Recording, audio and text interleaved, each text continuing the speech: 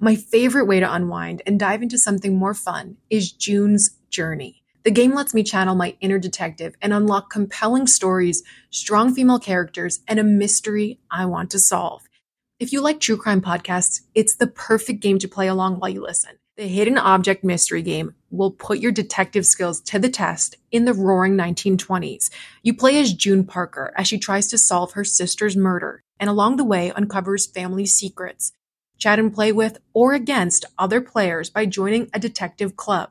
Mystery, danger, romance all await you if you download the game now. I'm on Chapter 4 and wondering how these clues will help me crack the case of who did it and why. June needs your help, detective. Download June's Journey for free today on iOS and Android. If you love Snapped Women Who Murder, you're going to love listening to true crime or mystery titles on Audible. The audio title I'm diving into again is one of my favorites to revisit, Mindhunter by John Douglas and Mark Olshaker. Even if you think you know the details of the cases former FBI unit chief John Douglas took on from documentaries or the scripted show, the audio title goes above and beyond in bringing you along with him in his career, trying to catch serial killers and serial perpetrators. He used psychological profiling to dive into the minds of notorious criminals. The title includes his hunt for a killer in Alaska, the Green River Killer, and so much more. As an Audible member, you can choose one title a month to keep from their entire catalog. It is the home of storytelling, after all. New members can try Audible free for 30 days. Visit audible.com/snapped or text SNAP to 500-500. That's audible.com/snapped or text SNAP to 500-500. She was an ambitious young dancer. She was very alluring, the whole bit. And he was just smitten by her.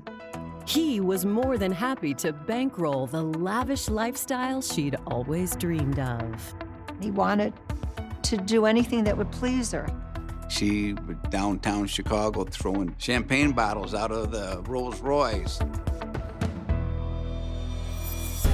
But the couple's high life comes crashing down in a hail of gunfire. Spent casings all over, a body full of holes. It looks like a war zone. It did look like somebody went right up his midline. The ensuing investigation will expose a hidden secret. He started having an affair. It was money that had to be repaid. She thought it was a mob hit. After a lengthy investigation, authorities are left wondering if the truth will ever be revealed. My immediate reaction was, we're not getting the whole truth here. Someone conspired with one of his professionals to change his insurance policy. Was justice served? Not yet. Listen, the three things for murder, basic: money, sex, revenge. That's it. Follow the money, as they say.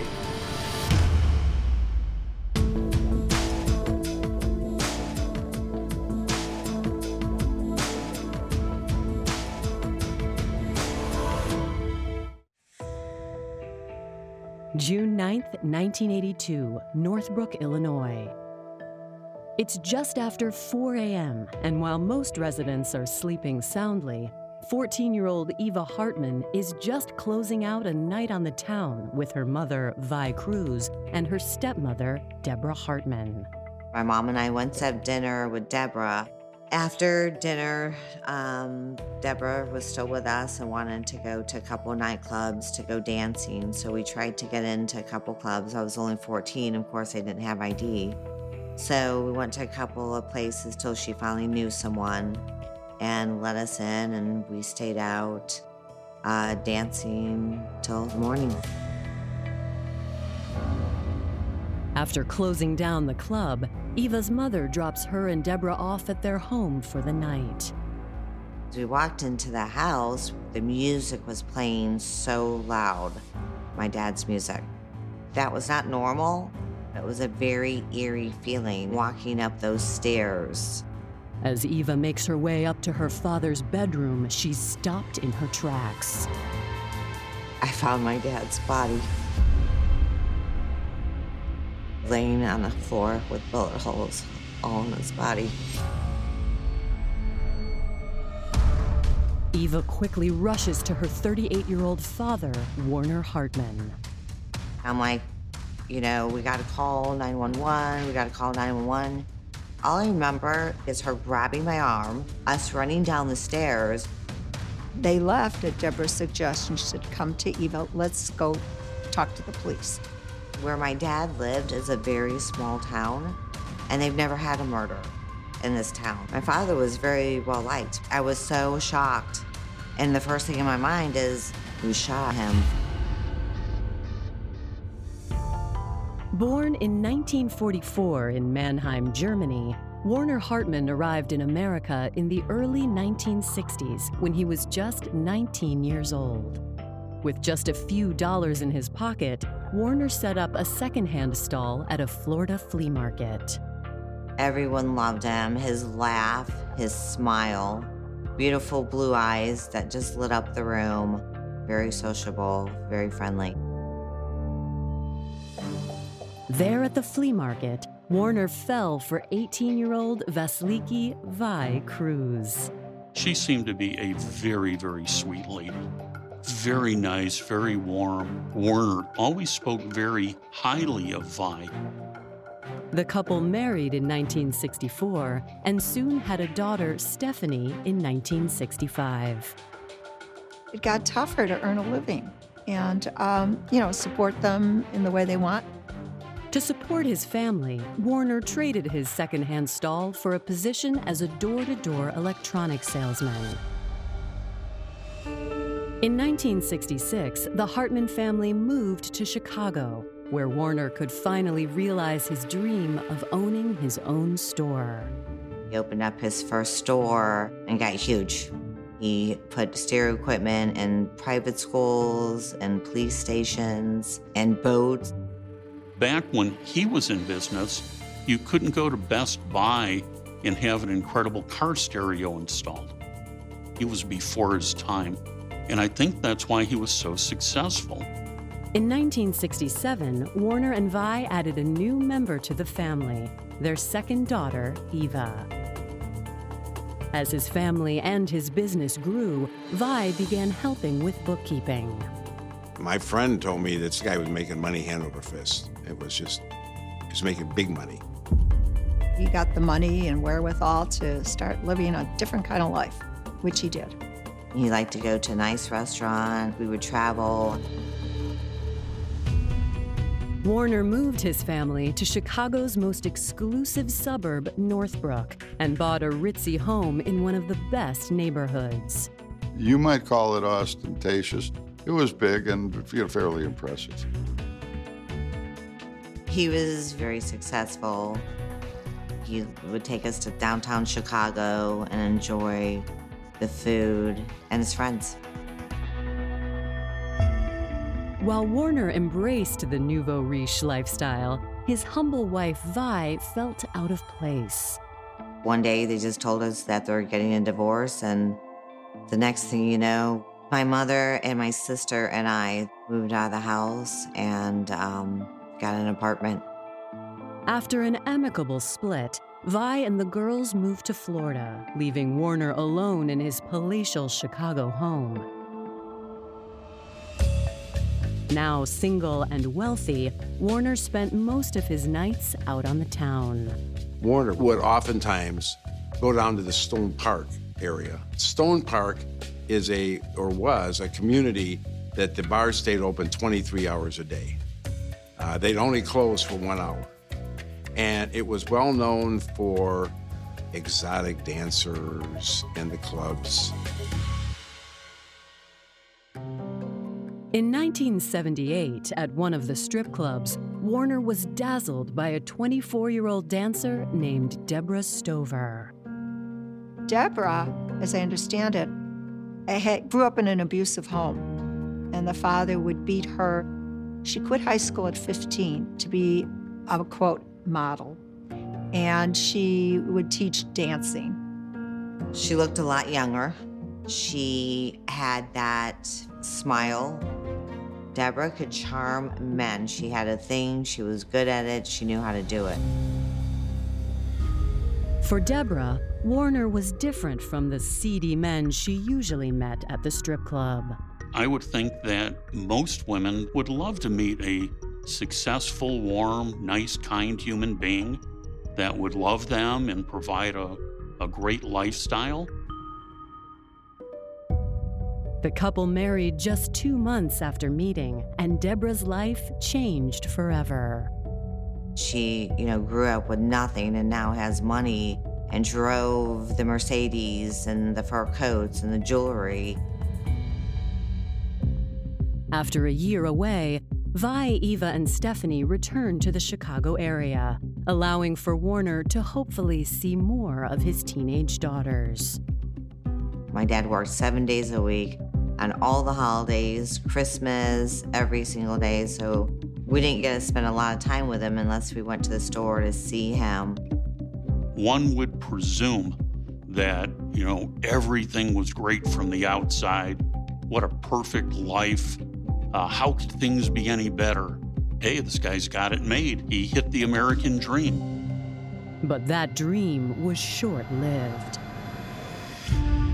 On June 9th, 1982, Warner's wife and daughter rush into the Northbrook police station and tell officers that the 38-year-old local businessman has killed himself. I don't know how you got killing yourself with bullet holes. Laying in a pile of blood. I was in so shock. We were together for a little bit, and then they separated us. Moments later, officers arrive at Warner's home. Don't know what you're walking into. So we went into the home, and we're on alert, obviously, had our guns drawn, and we're looking around. We cleared the first floor, we went up to the second floor, and then we found Werner Hartman laying on his back, obviously shot up, full of bullet holes. It was very apparent that it was not a suicide. I would characterize it as resembling an assassination. Coming up, was this wealthy businessman really what he seemed? Oh my God, he owed everybody money. And an unlikely suspect is revealed. They started having an affair. He couldn't help himself. He loved her.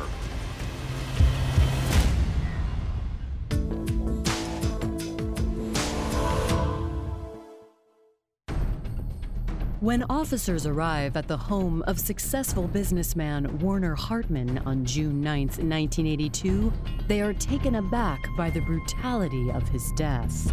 You could see all the bullets, some missed, some didn't, that went into the room, spent casings all over, a body full of holes. Looks like a war zone. It would seem to me that he was totally caught by surprise. He came out of the bath and bang. Based on the pattern and number of shots, police suspect that Warner was killed with an automatic weapon.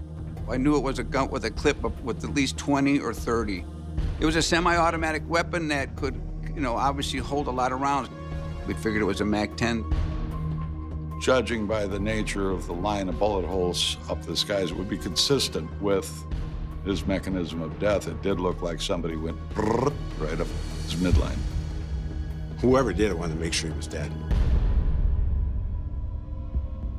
Detectives arrive on the scene and quickly get up to speed.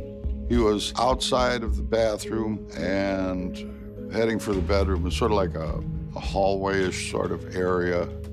He was shot repeatedly from the front and fell onto his back and was basically looking up at the ceiling.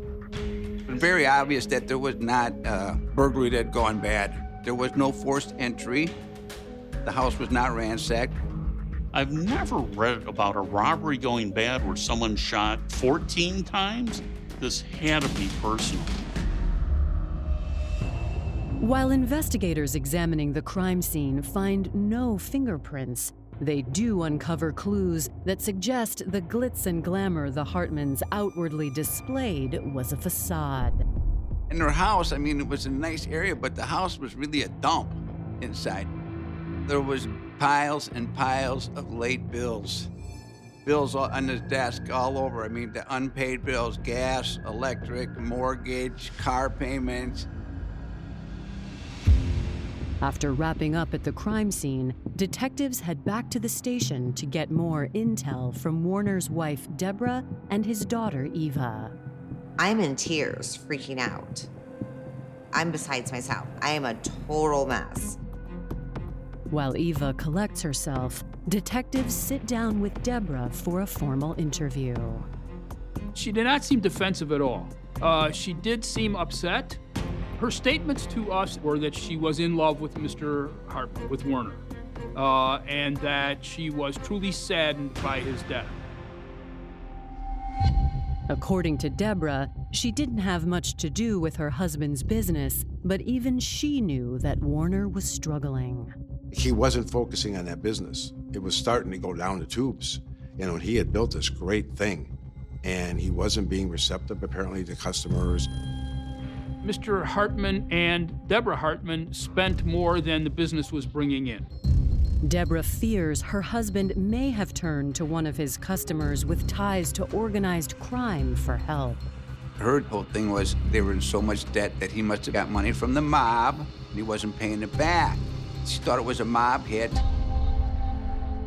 I wouldn't be surprised if there were some links here. That it was juice loans and maybe they were trying to get back at Werner. With Werner's failing business, an easy loan from the mob would have seemed like the solution to all his problems. But based on the crime scene, investigators immediately doubt that theory. First of all, if there was a mob hit, it wouldn't be that messy. A mob hit would be a stomach, heart, head, 3 shots. That's how they make sure you die. Secondly, mob guys are in business, right? So let's say Werner did borrow money from the mob, right? If they kill Werner, they're never gonna get any money. None of that makes any sense. 14 shots? That's pretty personal. You don't need that many shots to kill someone. Convinced the murder is personal, police give Eva and Deborah a gunshot residue test before releasing them. While the results will take a few weeks to come back, in the meantime, detectives call Vi Cruz, Werner's ex-wife, to tell her the news. She was hysterical, and she just got in the car and rushed to the police station and just couldn't believe it. When they calmed her down and she verified the story, that she had been with Deborah and her daughter dancing around, having a good old time out clubbing. Vi says that after the divorce, she made peace with Werner and his new wife before moving to Florida. Then, a few months before Werner's death, Vi says he called her up and begged her for help with the business. She came in and she was astounded to see the books showing all this debt. Oh my God, he owed everybody money. Jewelry, furs, Rolls Royces, luxury car, luxury home, prestigious suburb. That's not a cheap lifestyle. He was down to like nothing in money. I mean, from a guy who had, we all thought millions, and there was basically no money left. Vi says that she told Werner that he needed to get his spending under control, but the problem was Deborah. Deborah, would show up, come get money out of the cash register, and then leave. She went to New York with her girlfriend, spent thousands of dollars, started going out to nightclubs. She was spending his money. She was downtown Chicago throwing champagne bottles out of the Rolls Royce. According to Vi, Werner confided that Deborah's spending wasn't the only problem in the relationship. She had a boyfriend, and his name was John Corbett. Vi says that 30-year-old John was an out-of-work pro tennis player who had come into Werner's shop looking for a stereo when he locked eyes with Deborah about 6 months prior to the murder. He was a lot younger than Werner, a lot younger. He was sort of tall, seemed like a fairly good-looking guy. Let's put it this way. He seemed more like her type than Werner would have. He was a hunk, and Werner was Werner. He was a nice man who loved her passionately. But she was young, and they took a liking to one another, shall we say, and they started having an affair. According to Vi, Deborah lavished John like Werner had lavished her. They were both driving convertibles, it was just like a scene from Magnum P.I. or something. Allegedly, Warner put up with the affair, even allowing John to move into his home with Deborah. John was staying there, and my dad was sleeping on the couch. That was like the most bizarre thing to me. There were various allegations of infidelity and arguments regarding property. So it was a conflicted relationship. Warner felt, though, that eventually Deborah would get tired of John, and she'd come back to him. She had her hooking him deep. He couldn't help himself. He loved her. However, according to Vi, Warner's hope to reconcile his marriage began to waver. It seemed Deborah had her sights set on John, leaving Warner to make a difficult decision. Werner did file for divorce against Deborah and tried to recover some of the property, he'd given her, the minks, the cars. That created a lot of tension, fights, big ones. There had been some incidents at the house where the police were called. While investigators begin to look into Deborah's alleged relationship with John Corbeck, on July 4th, 1982, investigators get the results from the gunshot residue analysis that was performed on Deborah and her stepdaughter, Eva Hartman. Deborah's hands did not show any gunshot residue. Ava's showed gunshot residue. Mine came out positive from the gunpowders. It was the most horrifying experience. I just lost my dad, and on top of all that, they thought I was involved. Detectives are faced with the disturbing theory that Eva might be the killer, which makes her mother and stepmother potential accessories. Somebody would have had to cover for her if she did it, because she was with Deborah and/or Vi all the time. So she had an alibi, unless that alibi was also false, was providing a cover-up for her. Detectives call Eva to the station for an interview. When confronted with the results of the test, Eva becomes hysterical and swears that she is innocent. She was very confused and delirious. She was very traumatized. She hadn't had sleep. Because she was upset, we felt that perhaps she was unable to give us as much information as we thought she might have. Coming up, investigators pull out all the stops to get to the truth. Sometimes people suppress things subconsciously that they don't know about until they get hypnotized. We went into an office and they turned off the lights, and I just sat down, kind of like you see in the movies.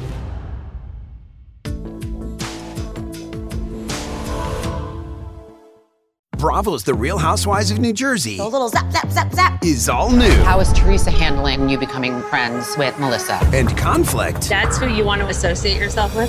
Runs in the family. I really don't want to answer any questions about Teresa. I'm going to have to rethink this. Strap in. You're a bully. Don't poke the bear. For a bumpy ride. I see your true colors. You're dirty. Everybody was right about you. In all new The Real Housewives of New Jersey. Every Sunday at 8 on Bravo. And streaming on Peacock. Alpha 19er, commence Wi-Fi device checklist. Laptops, on. TVs, streaming. Game console, consoling. Smart thermostat, set for cuddle time. Doorbell camera, oh, my package is here. Fast, reliable, able to power tons of devices inside your home at once. All systems go, you are clear for takeoff. This is Xfinity Internet, Wi-Fi built to wow. And watch the short film, The Aviators, now playing at Xfinity.com. Restrictions apply, actual speeds vary and are not guaranteed. It's been nearly a month since Warner Hartman was murdered in his home, and detectives are desperate to know if his daughter, Eva Hartman, may be involved in his death. Anytime you fire a weapon, certain powders and elements are given off. One of the reasons to test is to determine if that person had the opportunity to have a gun in their hand. In Ava's case, gunshot residue got on her hand. Though Eva is adamant she is innocent, detectives decide to take an unusual approach to find the truth. If you lost all your other avenues, sometimes people suppress things subconsciously. I've seen it, and sometimes it works. Sometimes they see things or hear things that they don't know about until they get hypnotized. At this point, I was willing to do anything. So I was very cooperative. I did everything that they asked me to. We went into an office and they turned off the lights where it was, darkened. And then the person who was hypnotizing me, and I just sat down, kind of like you see in the movies, and he kind of just had you relax. When the psychologist questions Eva about Warner's murder, it becomes obvious that they have hit a wall. In spite of its abilities to relax people and get people to remember things they might not otherwise remember, in this case, wasn't really generating the memories that we wanted to know about. I mean, they had nothing. There was basically nothing more to it. She didn't seem like she was involved. I did everything, the hypnosis, everything they wanted me to do, go over. And at that point, they said they finally have confirmed I've been telling the truth. That 14-year-old girl didn't gun her father down, okay?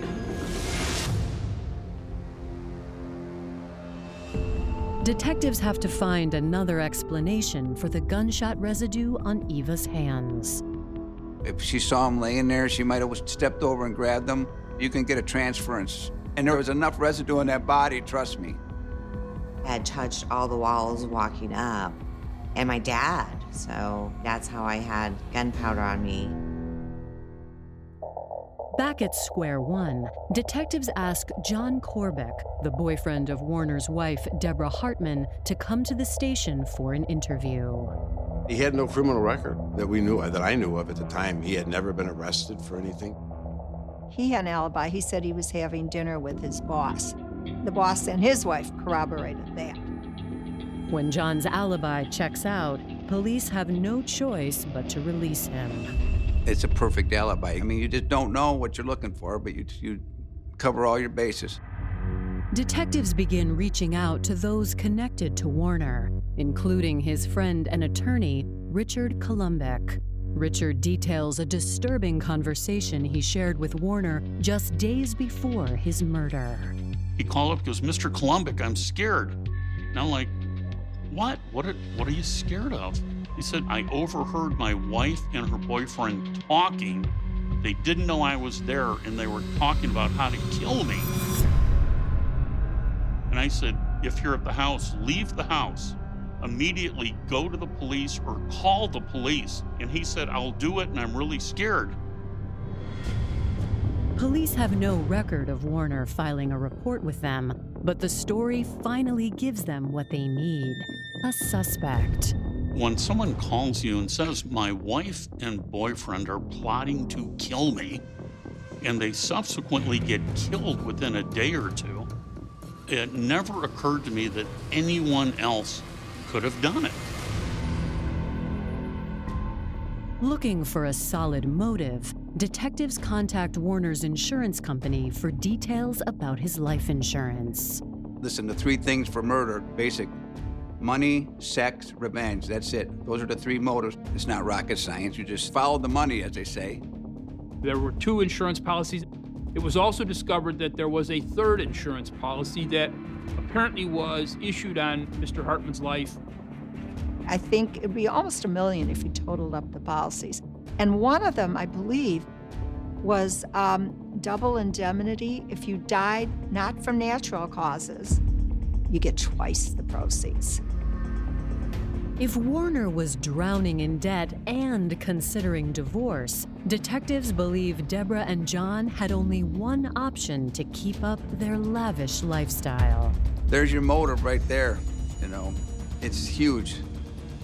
We think now that she's involved, and it's time to start focusing on her more than in the past.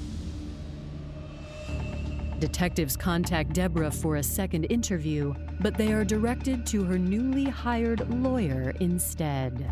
She wouldn't make any statement. And at that point, nobody was making a statement against her. The police couldn't find enough evidence that could stand up in court. There were no eyewitnesses to the murder. They really didn't have enough to go on. After months of running down evidence, leads begin to fizzle, and the case grows cold. Deborah collects her insurance, and she and John part ways. Deborah stayed in the house for a while, but she couldn't afford it, and so she moved to a much more modest place in an adjoining suburb, Deerfield. Nobody had been charged, and everybody assumed that this two did it. And I think it was just so outrageous that nothing had happened. However, after 2 long years, in 1984, authorities finally catch a break. In a seemingly unrelated case, ATF agents arrest gun runner 58-year-old Ken Cannell, who was trying to sell undercover agents illegal guns. It was this career criminal. The guy lived in jail, in and out of jail. It was no big thing to him. In one of the many undercover recorded conversations with Ken, he mentions firing a unique gun in his basement, a MAC-10, the same kind of gun used to kill Warner Hartman. A friend of his started working in a gun store, the gun shop, and he was very knowledgeable about guns. So they gave him this MAC-10, I believe. Ken, in his basement, tried it out, and it just kept firing. It was very rare, and you didn't see them very often. Another state policeman, but wow, that's the same kind of gun that was used in Werner's murder. As detectives work to connect Ken to Warner Hartman's murder, they make a shocking discovery that changes the course of the investigation. Ken Cannell was John's former roommate. Coming up, detectives get an unlikely ally. He was very crafty and a seasoned criminal. Oh, what am I going to get out of this? But can he be trusted to deliver? He was supposed to incriminate the others. She had left him a little gift of $3,000.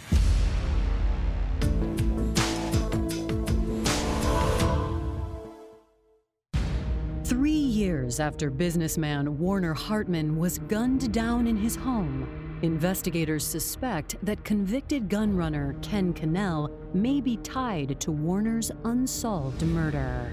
On May 9th, 1986, detectives arrange for an interview with Ken. They said to him, "Oh, so what do you know about Warner Hartman?" And he was a little startled. And he was like, "Whoa, you know about that?" Ken's reaction convinces police that they are on the right track. But Ken isn't the type to talk. He was very crafty and a seasoned criminal. Oh, what am I going to get out of this? So he was willing to help as he saw it. Officers say that nothing Ken says will be used against him if he tells them what he knows about Warner. Ken agrees. He said John and Deborah contacted him, and they asked him if he'd kill Werner for them. It was a .380 caliber automatic pistol and a promise of a large sum of money if he would shoot the husband. And he said yes at first. So they gave him this MAC-10, I believe, and Ken, in his basement, tried it out.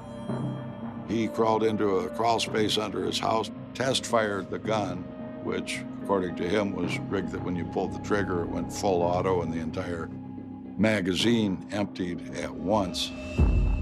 Wouldn't stop spewing bullets, and he thought, I don't want to work with something like that. He said, forget it. He got cold feet, gave him the gun back, and said, nah, it's not a job for me. Before the interview with Ken is over, investigators ask him to pay Deborah a visit while wearing a wire. We say, if you wear the wire and do what we ask, then your sentence will be lighter.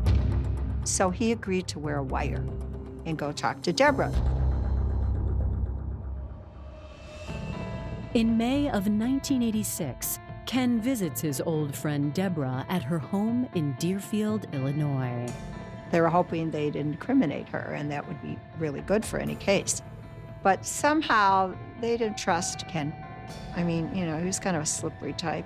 And they went to the house, Deborah's house, and they saw him go in. He was supposed to be getting her to incriminate the others, but instead he said to her.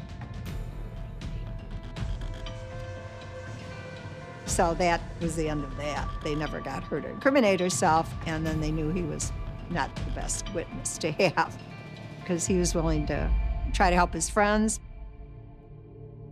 Without Ken's testimony, the investigation stalls yet again. That is until 1988, when detectives decide to take a second look at the paperwork for Warner's life insurance policies. They had an expert look at it, and the technician could say, that wasn't Werner Hartman's signature. If the documents had been forged without Warner's knowledge, detectives suspect that Deborah must have had help. We believe Deborah conspired with one of his professionals to change his insurance policy, and we didn't know which one it was. I looked at phone records, and they found evidence that she had been making a series of calls just prior to the murder to John, of course, and then the insurance agent, Harvey Luton. Detectives confront 52-year-old Harvey Luton at his office. Harvey collapsed immediately and dissolved and agreed he'd been part of this scheme. Harvey tells police that Warner had contacted him in March of 1982 to tell him that he was divorcing Deborah and wanted to take her off his life insurance. He said, I'm changing them to my daughters. They will be the sole beneficiaries. Not long after, Harvey says he received a visit from Deborah, who was dressed to the nines. She sidled up to him and said very sexily, I'd like you to change this one policy and just have me as the sole beneficiary. She had left him a little gift of $3,000. And she'd also kind of, had been very suggestive and sexy, and he was getting all kinds of illusions about the time he could spend with Deborah. Harvey says that everything went smoothly until he received a phone call from Warner in early June. Warner got some notice that his policy was changed. And then he called, and said, hey, you got to change this. He said, I want my daughters, Eva and Stephanie, to be the sole beneficiaries. And Luton promised he'd change it.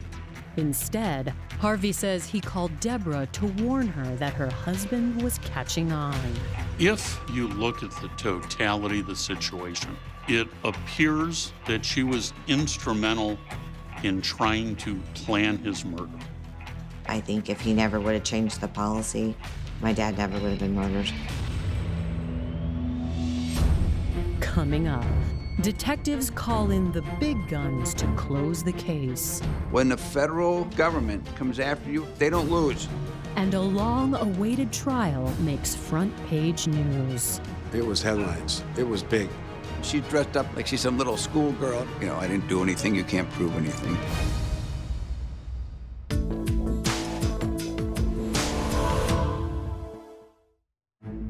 In January 1989, nearly 7 years after the murder of Werner Hartman, police have zeroed in on his wife, Deborah Hartman, as the crime's mastermind. There was just not enough proof because they cleaned up so well, and obviously this was a planned murder, and they did a really good job at covering it up. It just went stagnant. It took a long time. It took 7 years for them to finally pull it together. They're trying to pull together enough threads to have a case that'll stand up in court, but they really didn't have enough to go on. Though state prosecutors don't have enough evidence to bring murder charges, federal prosecutors, on the other hand, do find a reason to become involved. The FBI only get involved if a federal law has been violated. Illinois State Police stepped in when it appeared that it was an insurance fraud, which, if the mails are used, can become a federal crime. That's when the feds got involved. They got them for mail fraud because they mailed a fraudulent document in the mail.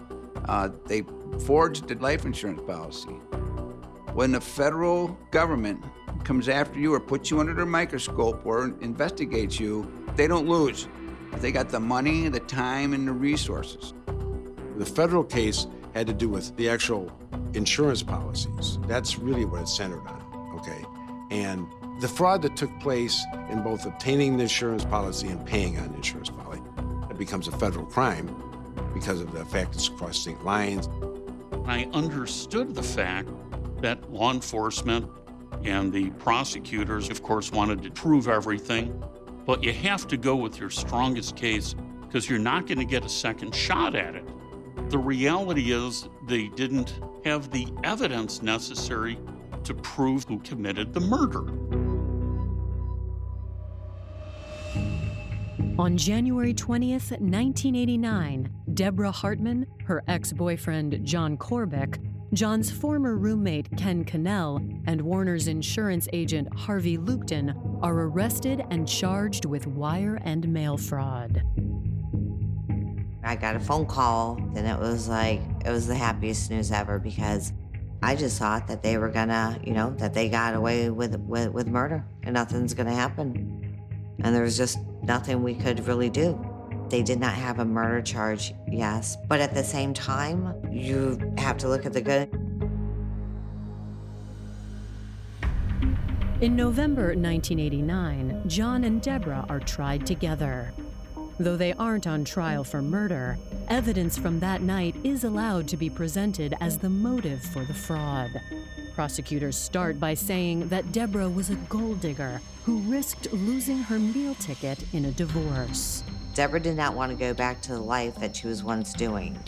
Now she's different, she has everything. She wasn't willing to give all that up. It was enough motive to murder my father. She was in it for the money, and when the money was gone, she had to come up with something. His insurance policies were there, and that was their payday. Prosecutors believe that after John's former roommate Ken backed out of being the trigger man, John agreed to do the shooting himself. She knew how to track men and ensnare them and use her powers in that way. I think John was smitten with her just like Warner was, and he went along with the program just to make sure that, she got her money and they could be together. Prosecutors allege that on June 8, 1982, Deborah went out with Warner's daughter and ex-wife, while John snuck into Warner's home with a MAC-10 machine gun. He was shot 14 times in his head and throughout his body. And then while the body is lying there, he then drilled him again.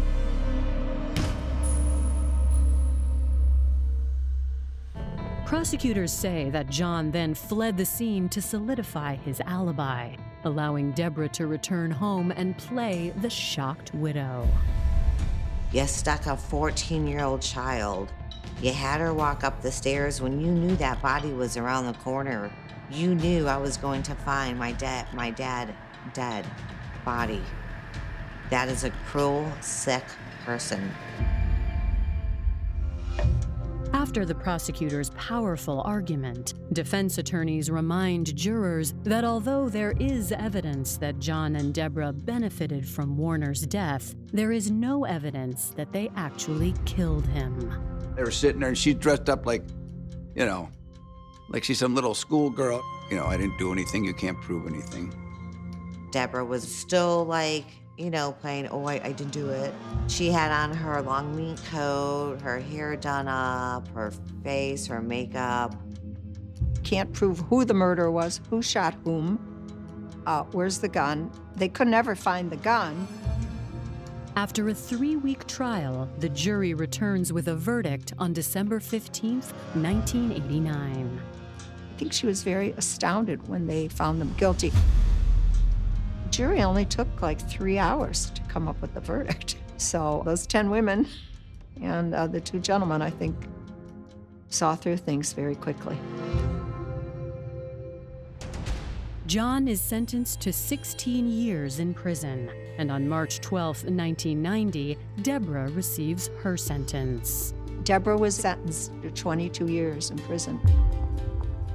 I really think that Deborah was more shocked than anybody because she just thought, I'm gonna get away with this.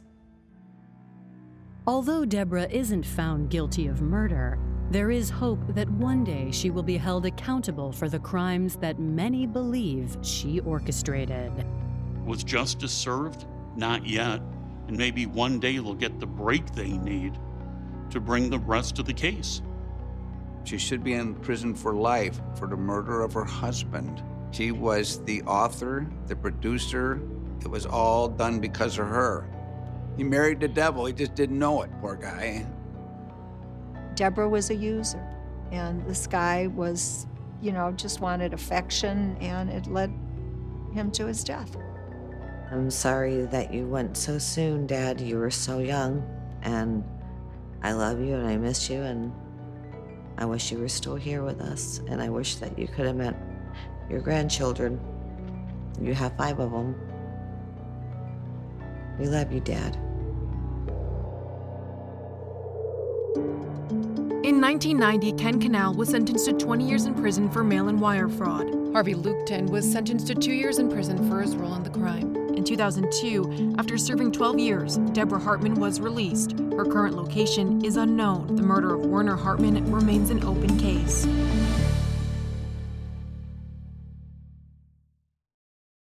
Ladies and gentlemen, welcome to the 65th National Finals of Distinguished Young Women. Every year, one girl from every state leaves her family, her whole life behind for 2 weeks and spends each day training, practicing, preparing. Because to win this competition, she needs to wow a panel of judges with her academic record, her athletic ability, her speaking skills, and a show-stopping talent. I met her and I was like, she's gonna win. I wouldn't say I have an ego problem, but I'm extremely competitive. When I sing that song about being a black woman in America, there's gonna be backlash about that. Oh, just so happy. So happy. I don't want to see them. I don't want to talk to them. And then we stayed with them for the next year, unpacking just what happened those 2 weeks in Mobile. I'm Shimol Yai, and from Pineapple Street Studios and Wondery, this is The Competition. Follow The Competition on the Wondery app or wherever you get your podcasts. You can listen to The Competition early and ad-free right now by joining Wondery Plus.